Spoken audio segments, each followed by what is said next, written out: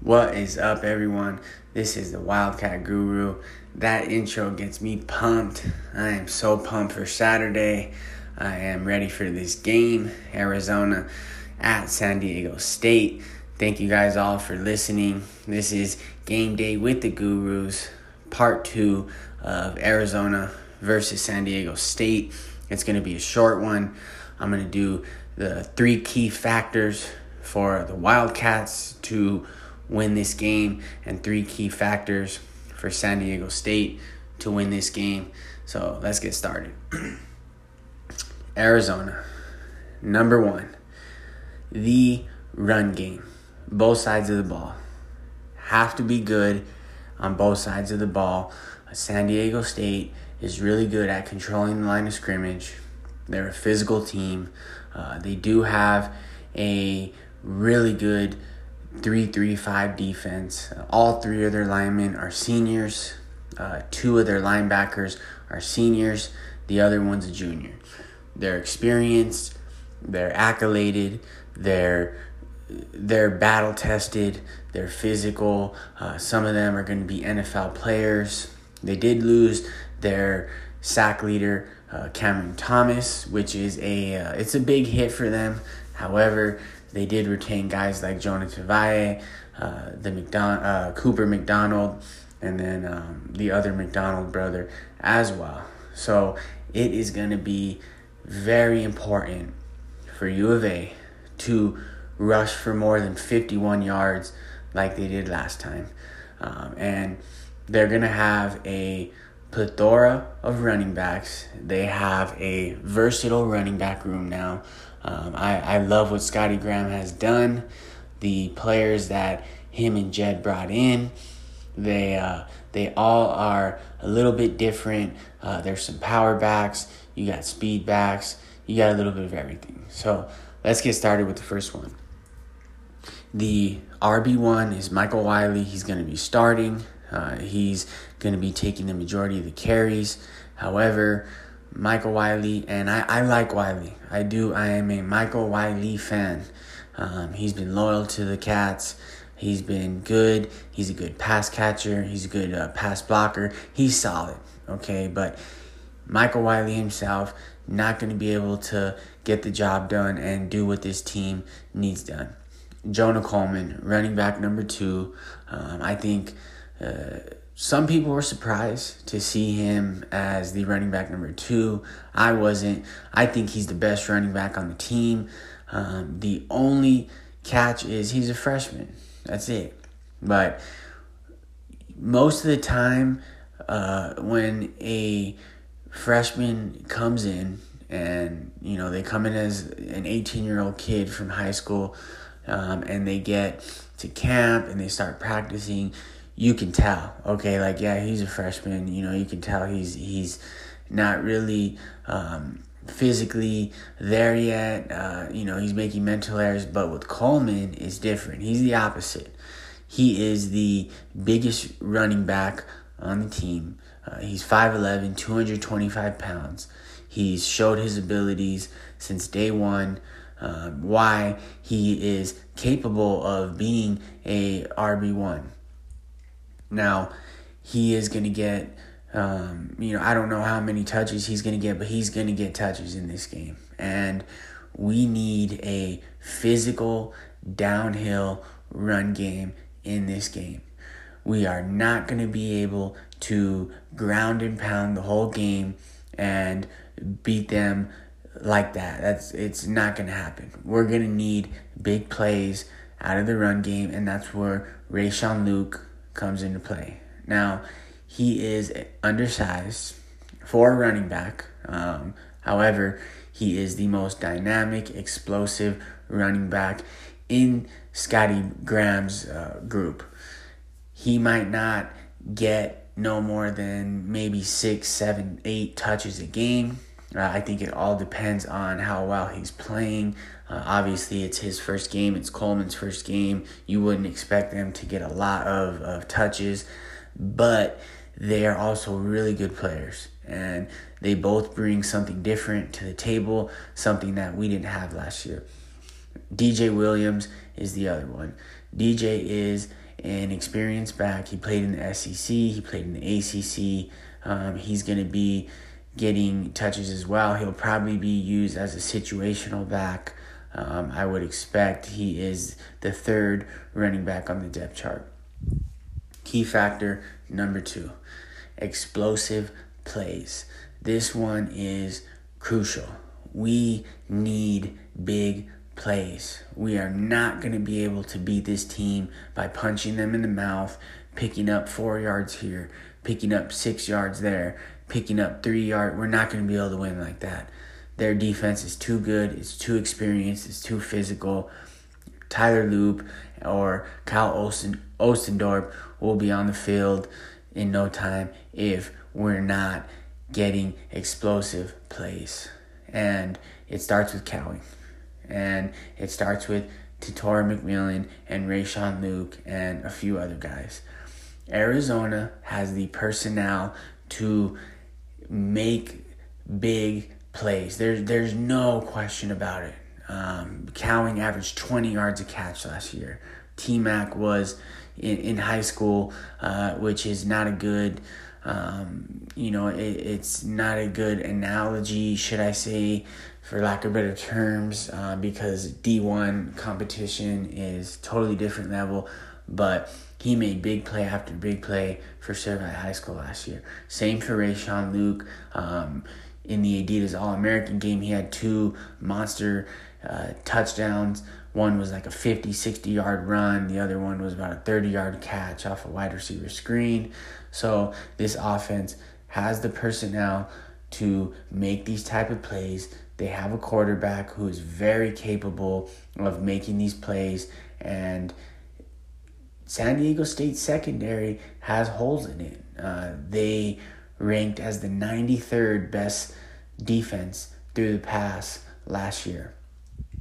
They were the number 3 defense against the run last year. So you can see where the weaknesses are in that defense, and I would expect Jed Fish is going to be looking to attack them through the air, through explosive plays. Number 3, which might be the biggest one of all, red zone on offense and defense. Red zone, red zone, red zone. Arizona cannot leave the red zone with a Tyler Loop field goal and expect to leave Snapdragon Stadium with the win. It won't happen. San Diego State is too good. I know as Arizona Wildcat fans, I know a lot of us think that this team is so much more talented, and we're just gonna walk in there and it's our talent is gonna take over and we're gonna win this game. Well, San Diego State is talented too. Okay, they're playing in their first stadium, brand new stadium for the first time ever. They are trying to get into the Pac-12. They want to get into a Power 5 conference. Then they have to beat Power 5 teams. And they have a lot to play for. So does Arizona. But this game is going to be very difficult for Arizona if they cannot hit on all 3 of those key factors. Just a little side note, Arizona was one of the worst teams in the country in the red zone. In total, Arizona's offense just wasn't good. Arizona had 20 total touchdowns last year. In total, 20 touchdowns throughout the whole season. That's it. However, they did average 129 yards rushing a game. And I would imagine if Arizona can get towards that number in this game, hit a few explosive plays, leave the red zone with 7 points, they have a good chance. Okay, let's flip the script and let's go to San Diego State. Number 1, same thing, run game. San Diego State has a brand of football that relies on the run game. It relies on an effective, wear you down, punch you in the mouth, control the clock run game. That's what they do. They've done it for years, all the way back to Rashad Penny. I mean, there's numerous good running backs have came out of San Diego State. That's their culture. That's their brand of football. Last year, they had 271 yards rushing on Arizona's defense, and that cannot happen again if Arizona wants to win. Now, if San Diego State is going to win this game, I would imagine that they want to be right around that 150 to 200 yards on the ground mark. And you have to imagine if they can get close to that 200 mark, they're going to control the clock. They're going to wear down Arizona's defense, which is going to have its effect later in the game. And they're going to be able to pass the ball whenever they want because Arizona is going to have to stack the box. Number 2 for San Diego State, one-on-one matchups. This is a big one for San Diego State, maybe the most crucial of all for this reason. On paper, San Diego State's secondary didn't get any better. Okay, they did return their all-conference, first-team all-conference, maybe all-American this year, safety. He plays that Aztec position, and he is a unit. Patrick McMorris. He led the team in interceptions. He led the team in pass deflections. I think he was right up there in tackles. He kind of plays like a nickel type safety. He is everywhere. He's a ball hawk. He's going to be hovering all over the field. However, he's only one person. He can only guard Jacob Cowing. He can only guard T-Mac. He can't guard both at the same time. And they have 2 young corners who I imagine Jed Fish is going to try to expose. He's going to try to get them on islands. He's going to try to pick on them, and he should. They're both sophomores. They're both smaller cornerbacks. One of them is 5'11". The other one is 6 foot. They do have a few other guys in the secondary. Dallas Branch, he's a senior. And the key thing when looking at this secondary, they are all 6 feet or shorter. Arizona has Tator McMillan, who's 6'5", 210 pounds. That's what I mean when I say these one-on-one matchups on paper, they don't look good for a defense that was ranked 93rd in the country. And the secondary, as I said before, didn't improve a whole lot. So those one-on-one matchups against Arizona's wide receivers are going to be absolutely crucial. I would imagine Patrick McMorris is going to be very busy. They're going to use him in a variety of ways, and as they should. And then the line. The defensive line of San Diego State is very good. The offensive line of Arizona does have questions. Now, San Diego State runs a 3-3-5 defense. It allows them to use all kinds of different blitz schemes, different stunts. It gives the defensive linemen more freedom to confuse the offensive line. The offensive line is never going to know exactly what's coming. You can have all 6 players at the line of scrimmage, or you can have them stacked, as that's why they call it the 3-3-5, because there's 3 linebackers behind the 3 linemen, and it's going to give them a lot of different schemes to throw at Arizona's offensive line. And San Diego State should win this matchup. They should be able to control the line of scrimmage. They should be able to get pressure, and they should be able to get a few sacks and at least 10 quarterback hurries. Jonah Tavaye, he was their second leading sacker, or he had the second most sacks sacker on the team from last year. He's back. He's going to be that main guy on the defense to watch for. They also have the McDonald brothers. They have a few other guys that are all proven. One of the McDonald brothers transferred from Washington. He's going to start as the Sam linebacker. And like I said, they're going to be throwing all kinds of different schemes. They're going to be throwing different blitz packages. They know that Arizona's offensive line struggled against them last year. They gave up a few sacks, and they're going to be looking to do the same thing. Number 3 for San Diego State. And this one is going to be very important to their offense, and that is getting Braxton Burmeister running and getting Braxton Burmeister out of the pocket to make plays.